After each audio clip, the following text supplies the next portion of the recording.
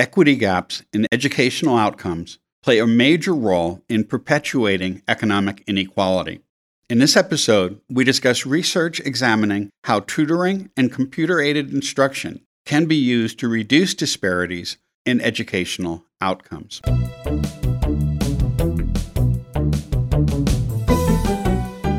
Thanks for joining us for T for Teaching, an informal discussion of innovative and effective practices in teaching and learning.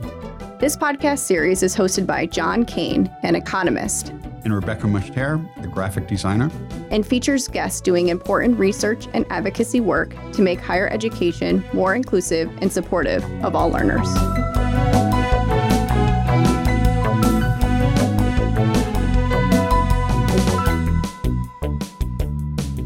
Our guest today is Philip Oreopoulos. Philip is a distinguished professor of economics and public policy at the University of Toronto, the education co-chair of MIT's Abdul Latif Jameel Poverty Action Lab, and an award-winning researcher who has conducted a wide variety of studies relating to education and educational policy. Welcome, Philip. Thanks very much for having me. Today's teas are, Philip, are you drinking tea? My tea is coffee. I love coffee. I once looked for a reason not to drink coffee. I couldn't find one, and I love my black coffee. That's your researcher at heart. And I am drinking a Bing Cherry black tea, a custom Tea Republic tea made for Harry and David. And I have Irish breakfast tea. I really need to get some new tea. I'm going to a tea store this weekend, so I'm looking forward to getting some new options. And we have lots of tea in the office, some of which may not be as fresh as it was a year and a half ago, but this one still is good. It was purchased right before the shutdown. You guys are inspiring me. I think I'm going to have some tea sometime today. All right, good. In a November 2020 Scientific American article, you describe a meta-analysis that you worked on with some colleagues that found that tutoring results in significant improvements in student learning. Could you describe this meta-analysis a bit and what you found? To backtrack a little bit, how it got started, my colleagues at JPAL, Vincent Kwan, Andre Nicol, and I had heard about the potential of tutoring to be an effective form for increasing test score learning performance. For example, there's Benjamin Bloom's seminal article in the 80s where he had two very small studies done by his students that both found off the charts improvement from offering tutoring as randomized controlled trials. In fact, that's why he called it the 2 sigma problem, that he found estimated impact from these two small studies were raising learning performances by enough to potentially solve most of our problems that we would be having in education policy. There were a number of recent studies as well, randomized controlled trial coming out from the University of Chicago's EdLab, also finding very promising results from RCT looking at providing in-class tutoring to grade 9 students. And so we wanted to explore whether there was some consistency in these results. So we decided to try to take a more systematic look.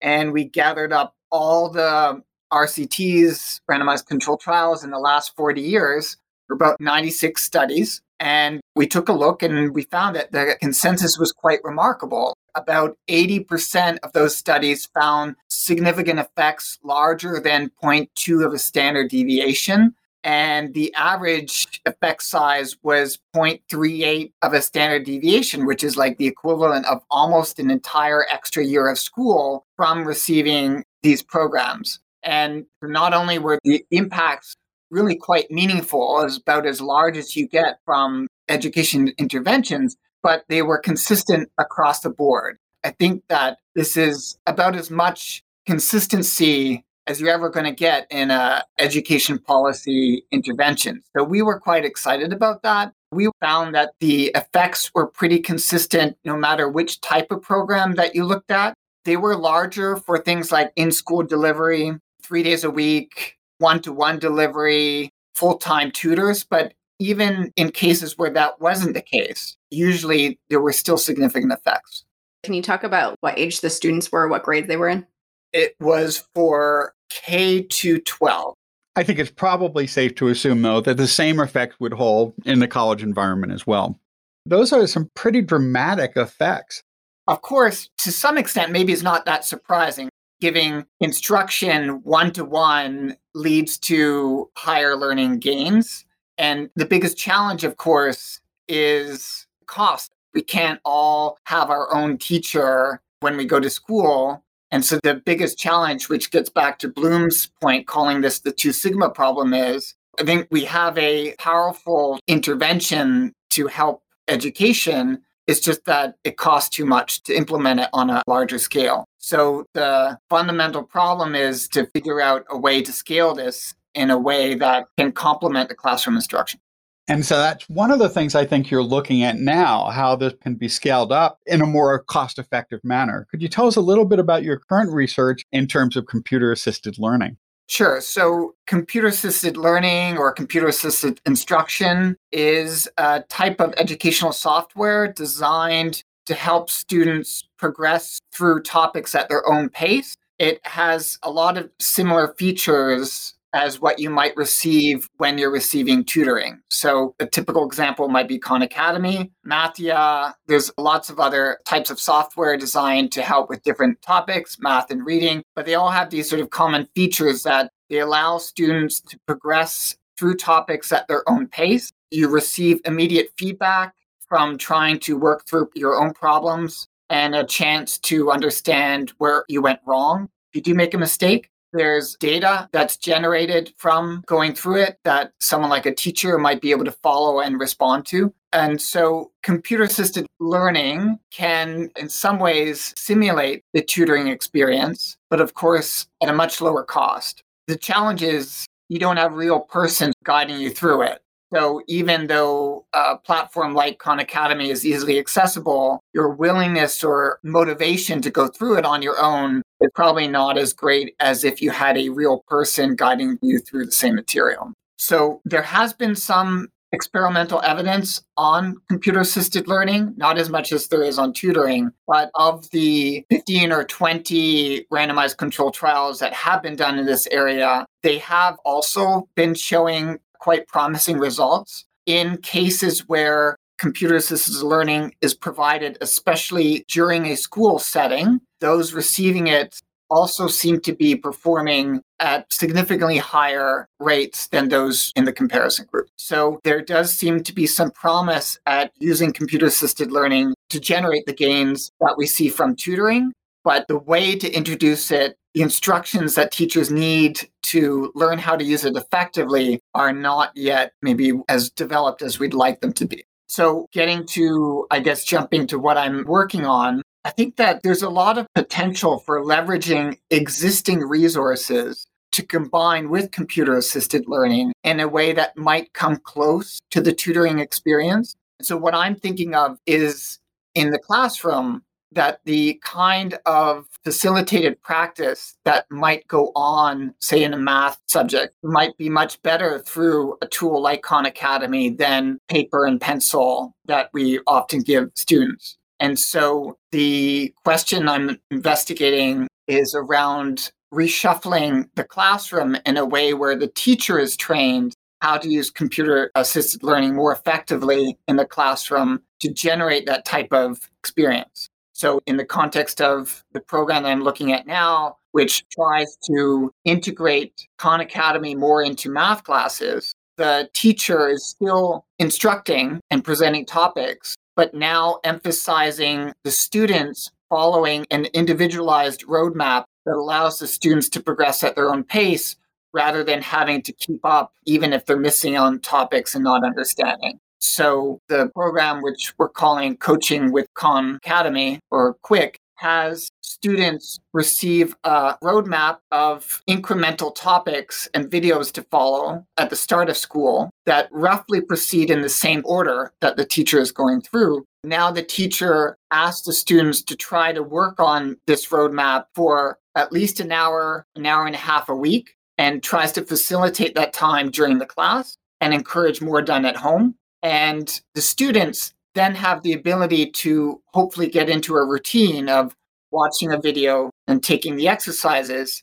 And if they don't score high enough on the exercises, they're asked to try to understand why they made the mistake using the hints and tips and guidance that Khan provides or gets help from the teacher. and then repeat it so that they don't move on to the next topic until they master that. So the students are not proceeding all in the same pace, but it is just a much better way to learn math such that the students don't go on to the next topic until they've established a strong enough foundation on the first one. During the global pandemic, most high schools moved to emergency remote instruction for an extended period. And there's quite a bit of evidence that led to a decline in overall learning, but also some growing achievement gaps, which are tied to household wealth and the wealth of the school districts in which the students reside. What types of policies could be implemented at the K-12 level so that students are more equally prepared for entry into college?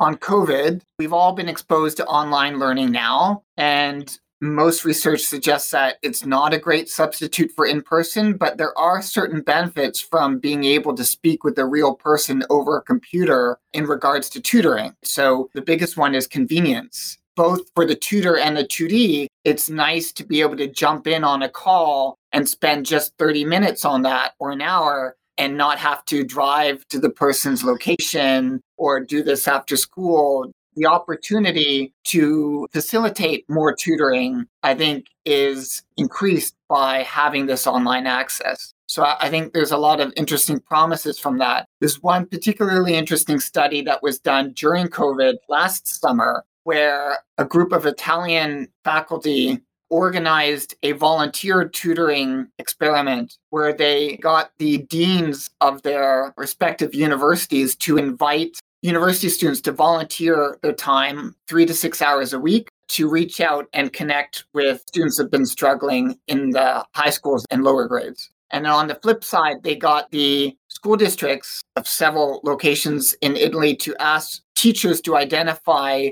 students that they thought could benefit from having this one-on-one instruction. And then the response was great on both ways. There were a lot of people willing to volunteer their time for this effort. And there was also a lot of perceived need for students that needed this. And so from this large setup, they randomized who they were able to give this offer of assistance to. And it was done all online, sometimes over the phone, but more often through Zoom or Skype or whatever was most convenient for the match to take place. So the tutors met the tutees for 3 hours a week over 6 weeks. The topics were either math, Italian, or English. And then at the end, the researchers collected the survey and found similar gains to what we were finding in the online overall. Not only that, but they also collected data on mental health and found improvements in feelings of connection, more positive outlook on life.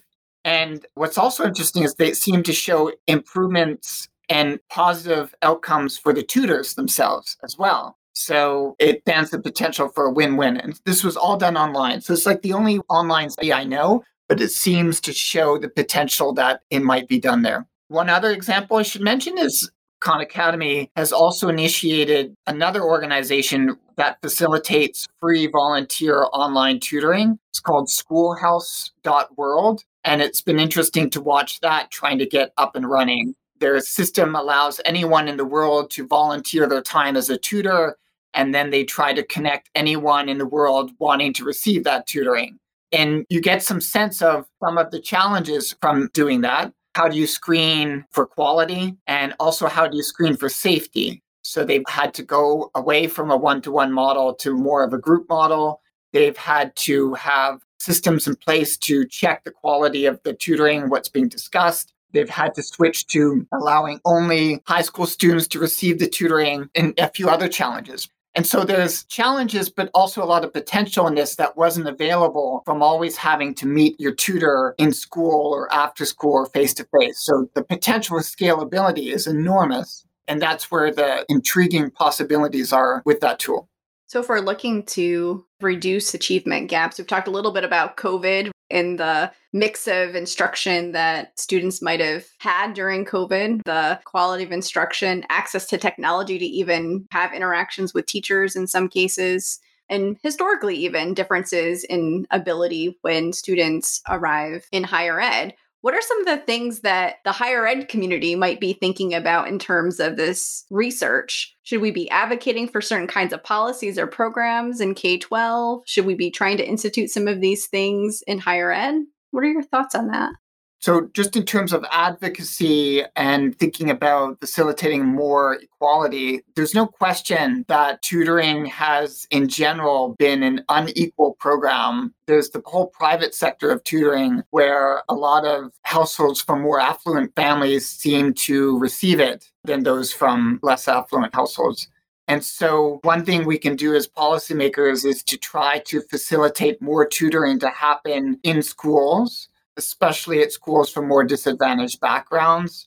We can also focus on providing tutoring to those who need it most. I think that there is a growing awareness of the potential for tutoring to make a real difference in helping address the learning loss that may have occurred with the pandemic and just helping address education inequalities in general.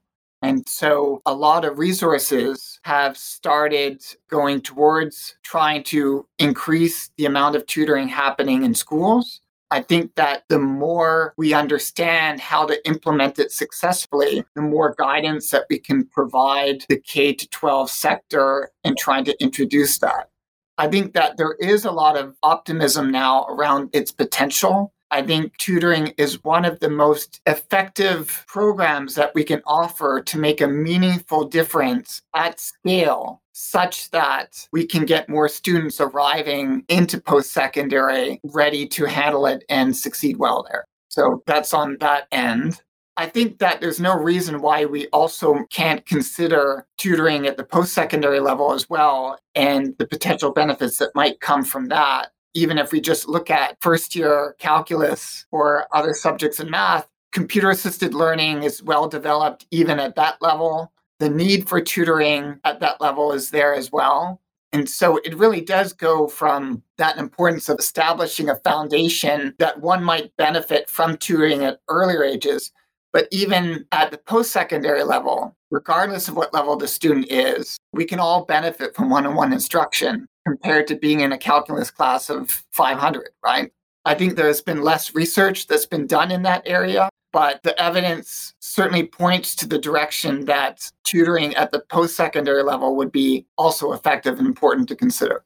And you mentioned that Italian experiment where college students were providing tutoring, and you mentioned that that was a very positive experience for the college students as well. That might be an interesting model where college students could improve their own skills and develop a bit more automaticity and more practice in basic concepts while helping bring students up to a higher level in secondary schools. That's a program that I think offers a lot of potential. So I would agree. Absolutely. The expression is you don't really understand something until you teach it. I think that there's something to be said for that. I think that there's also a lot of skills and experience that is gained from trying to help others, from trying to connect with perhaps younger individuals that have not had the same background as you. I think that the experience is also attractive to employers looking at who to hire. I think there's huge gains from all the things that you might volunteer or use your time for in college. And setting some time to volunteer to do something like tutoring could be a very rewarding thing as well. So I'm also excited about that model. I think that there are ways to try to facilitate that kind of model at scale, and more research needs to be done to explore how to do that. One of the things that I heard you mention early on in the conversation is the idea that historically folks who had access to tutoring are more affluent. So the students who most need the tutoring are the ones that aren't always getting it because they can't afford it. So I love the idea of having it in schools, or it's a part of our programs. But also I think sometimes tutoring has a negative connotation to it. It's like a deficit model. Especially, I've seen this in higher ed. Students don't want to go to a tutor because it makes them feel like they're dumb or something. My first reaction to that is that tutoring can be beneficial at any level. For example, in the Coaching with Khan project that I'm looking at, the potential is to help all students in the class, regardless of their level, because every student can be given their own individual roadmap. And that not only includes those that are behind grade level that benefit from establishing a stronger foundation in that earlier material so that they can catch up, it also includes those at a higher level that don't have to be held back or wait for the instructor to cover new material, can use a platform like Khan Academy or a tutor to work on more challenging material that interests them. And so how to remove that stigma that exists in general, I agree that the usual perception is when someone asks, do you need a tutor? It's because you're struggling. It doesn't need to be that way. But at the same time, I think the more we become aware of the benefits from the tutoring, the more we realize that it's a great resource to take advantage of. Getting back at the college level, I don't know about your own experiences, but it always amazes me how few students take advantage of all the free tutoring that's being offered by the universities through like office hours. The opportunity for receiving one-on-one discussion is often there, and yet so few students seem to take advantage of it, perhaps because of that stigma, or perhaps they're too busy. Some of us, when we went through college, were pleasantly surprised by how much you can get with office hours of graduate students and extra tutoring and how much you can learn from that process. Because in a lot of classes, students are treated as if one size fits all education, and students come in, especially in subjects such as math, where there is a very rigid structure. If you don't have a solid foundation in concepts, learning new topics is not going to be very productive because you don't have that foundation to connect to. And I see that in my own classes, and it's a bit of a challenge to try to do that. Because of issues of scale, I often teach large classes. I try to rely on peer instruction as much as possible with small group activities. Could small group peer interactions in working through problems and problem sets achieve something similar to the one-on-one attention? In the literature, it's called peer-to-peer. We did not look at peer-to-peer in our meta-analysis on tutoring, but there is some literature and there's some effort to consider that. It's a little bit of a different model because you're relying on slightly older students or similar students to help assist other students. I think more research needs to be done on how to make that happen effectively. On one hand, the potential is there to make this a scalable, effective program that doesn't cost very much. On the other hand, monitoring quality and the potential to train to be a tutor or to do a good job with it may not be there as much as with the regular type of tutoring program. In particular, I was thinking of activities in class where students work on problems in groups and they try to argue out solutions. They work together and they can explain to each other things they don't understand. But the key aspect of that is they get feedback on whether they're correct or not, some constructive feedback on where they went astray. But I was just thinking that those types of small group interactions could provide some of the benefits without that stigma of needing to go to tutoring, and perhaps at a higher scale than tutoring might work. The advice that I often give my students is to study until you feel you can explain it to someone else. And so there is a similar, perhaps, mechanism at play when we're thinking about that. When you try to write down a concept or explain it even to yourself out loud or to someone else, you quickly realize what you understand and what you don't. There does seem to be a lot of potential there. Sounds like one of the keys to reducing stigma around all of this is making the coaching or this tutoring model just something that's normalized. Maybe it's normalized in class, it's normalized through the school day, and then people might be more apt to take advantage of it because they have access to it, but also it becomes a standard way of being. And that's what other people around them are also doing. Absolutely. I think if we can reframe tutoring as just individualized instruction or personalized instruction, then we can all understand the potential benefits of receiving more personal help than in a classroom setting. And that goes for pretty much anyone. It really also matches up well with a lot of universal design for learning principles of flexibility as well, and allowing students to go at their own pace and finding ways of teaching and learning that match well for students and where they're at. And of course, the issue is scale. Getting children to learn in a classroom of 25 to 30 students when these students vary enormously in academic levels is just really difficult. And trying to figure out a way to provide that individual attention is the challenge that all teachers face and have been facing for many, many years. And if we can find a way to scale, adding on or providing more and more individualized attention, it has the potential, I think, to make a real difference in education. Of all the potential policies that we can be looking at, I do think that at the school level, leaning towards more individualized instruction is where we should be looking at for a solution. It's so interesting to me that we're having this conversation early on in our semester, because after teaching online for a year, which I hadn't done previously, I've really worked to make my classes more flexible and actually offer some of those kinds of models that you're describing, where students are going more at their own pace and that they can get some visualized instruction when they need it, and that they need to do this mastery learning so that they build on things over time. It looks to me like maybe I need to look more into tutoring and coaching models that have worked really well to see if I can't implement some of that more during class time. There may be different ways to do it. Some may be more effective than others. But I do think, getting back at what John was saying, it's harder to provide that individual support or help to students arriving in college without that foundation. I have done some other work at the college level trying to facilitate more personal attention to students arriving, trying to help them out and encourage them to get into better habits. And it has proved quite difficult to change behavior. And so I have found myself reacting to that by focusing more on earlier grades to see if there might be more promise on trying to foster better study habits, better learning habits earlier on, with the hope that students arrive in college more prepared. I think that's one of the things a lot of behavioral economic studies have found. Interventions that result in long-term changes of behavior are challenging in general. Absolutely. And I think you've done some research on that.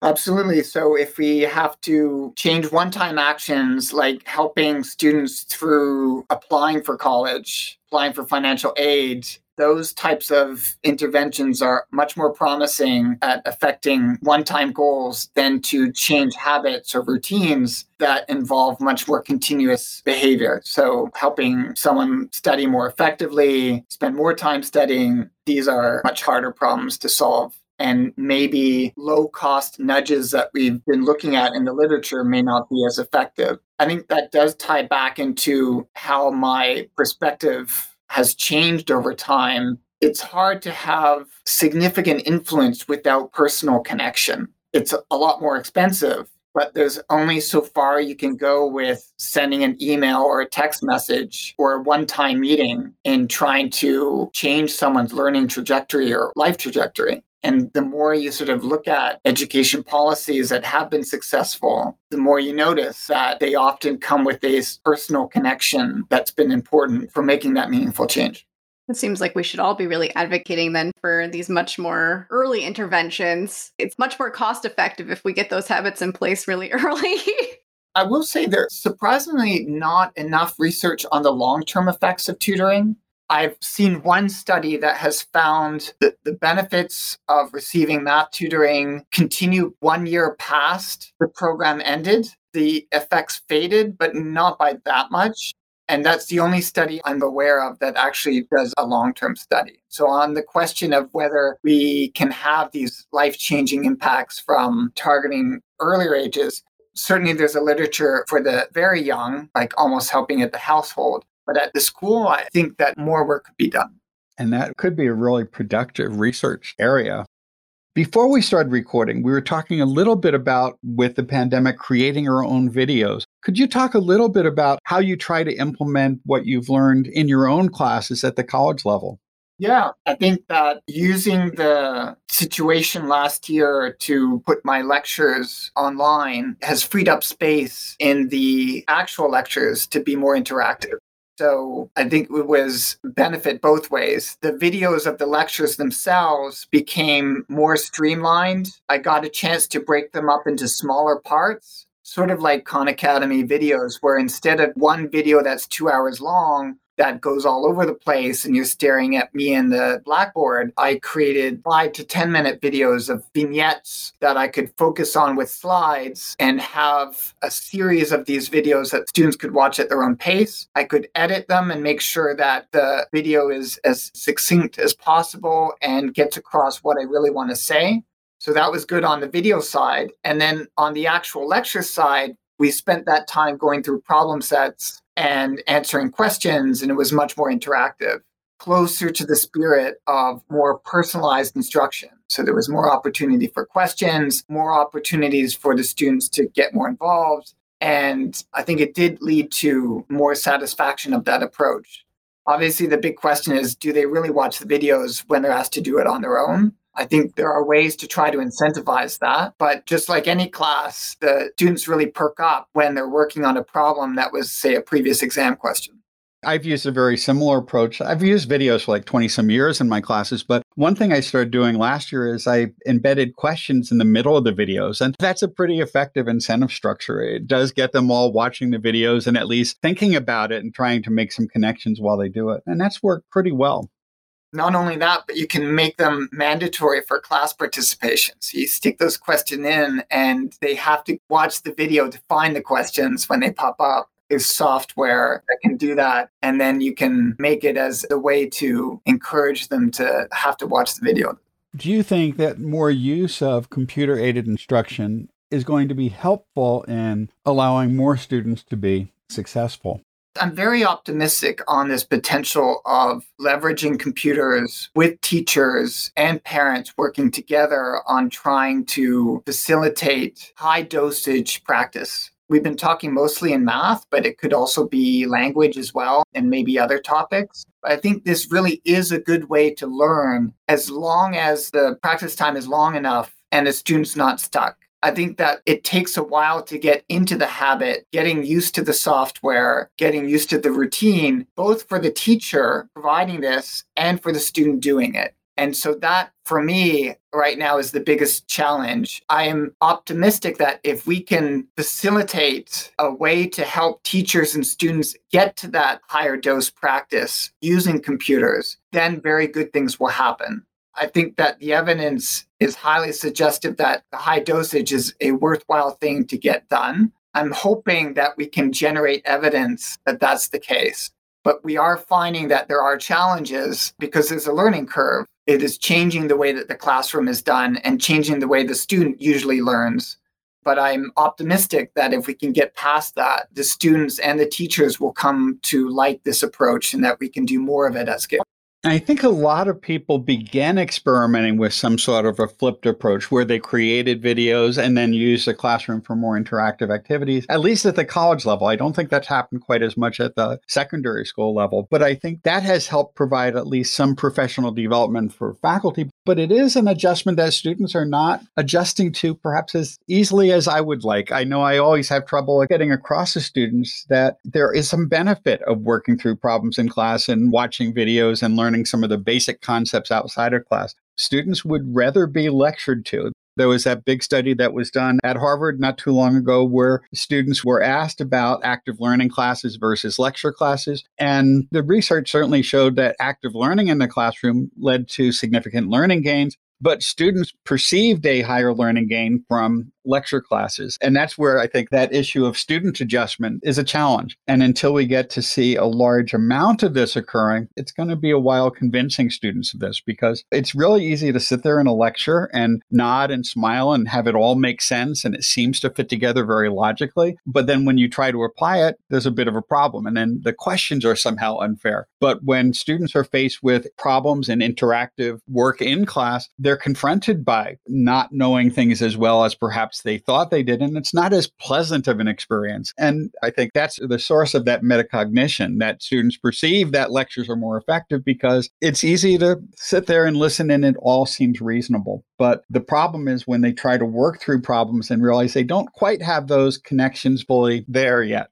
The lecture seems to make so much sense until you sit down when you get home and try to go over it again. But I do think there's the potential for this middle ground that even in the experiment that we're looking at, we're not entirely flipping the class. In fact, we want to work with the teacher to understand what their own preferences are while still trying to hit this high dosage of practice, which may occur in class, but also could occur at home as well. And I think that there is something to be said by having a lecture of a new topic being done in class, in person, with a real person. It gets back to that importance of personal connection that the computer is not able to provide. And so maybe there's a sweet spot around providing real instruction, real empathy, but also enough time to be working through these problems at your own pace. My vision for the Khan project is that students, say in grade 4, are getting 90 minutes of math a day. Maybe half an hour of that would be the teacher's own instruction of a new topic, but then a lot of the other time would be students working on their own devices while the teacher takes the time, instead of just sitting up at their desk, walks around and spends a lot of time looking over the student's shoulder, using the data that they're seeing to understand who's struggling and where, and spends a lot of time working individually while the student is using the computer. So there's still that interaction going on and taking advantage of the personalization.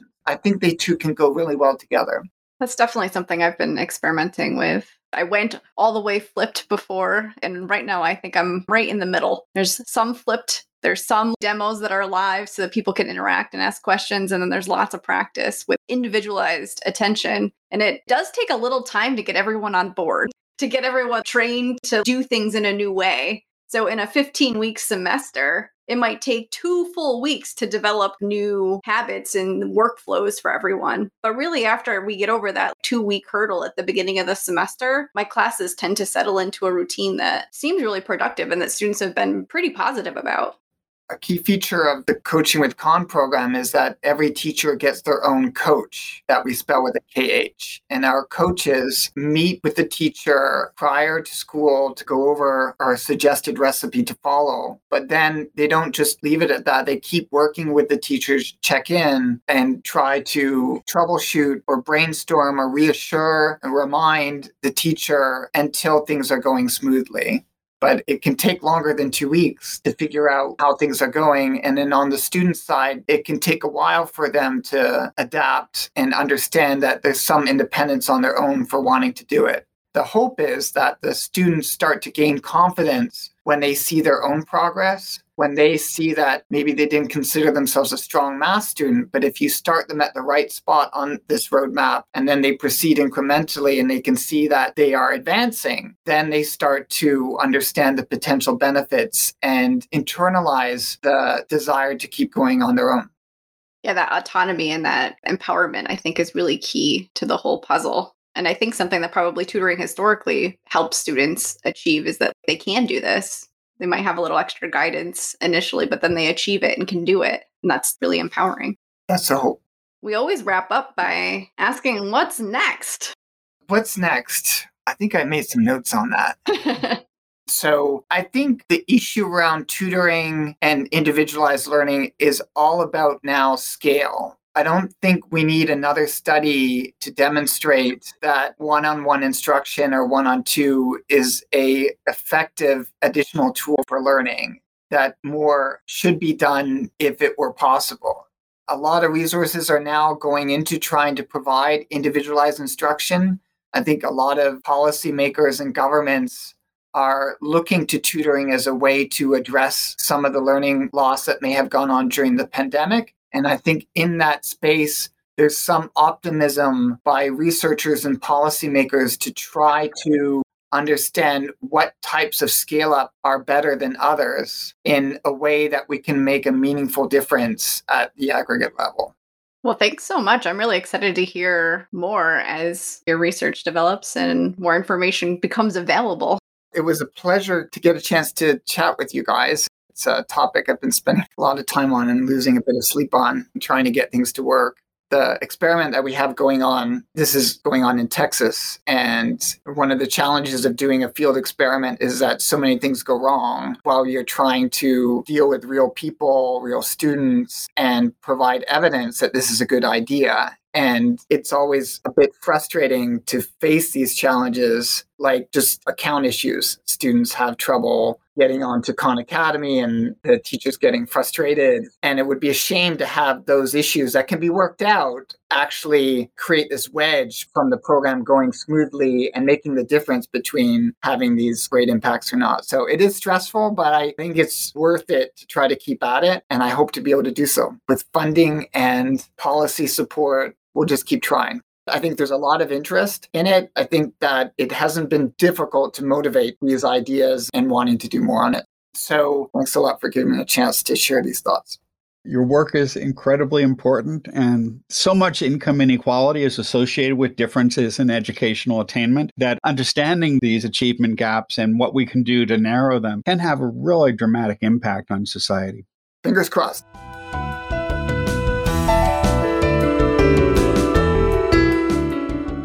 If you've enjoyed this podcast, please subscribe and leave a review on iTunes or your favorite podcast service.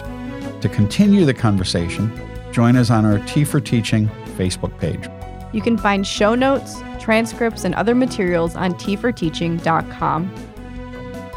Music by Michael Gary Brewer. Editing assistance provided by Anna Croyle.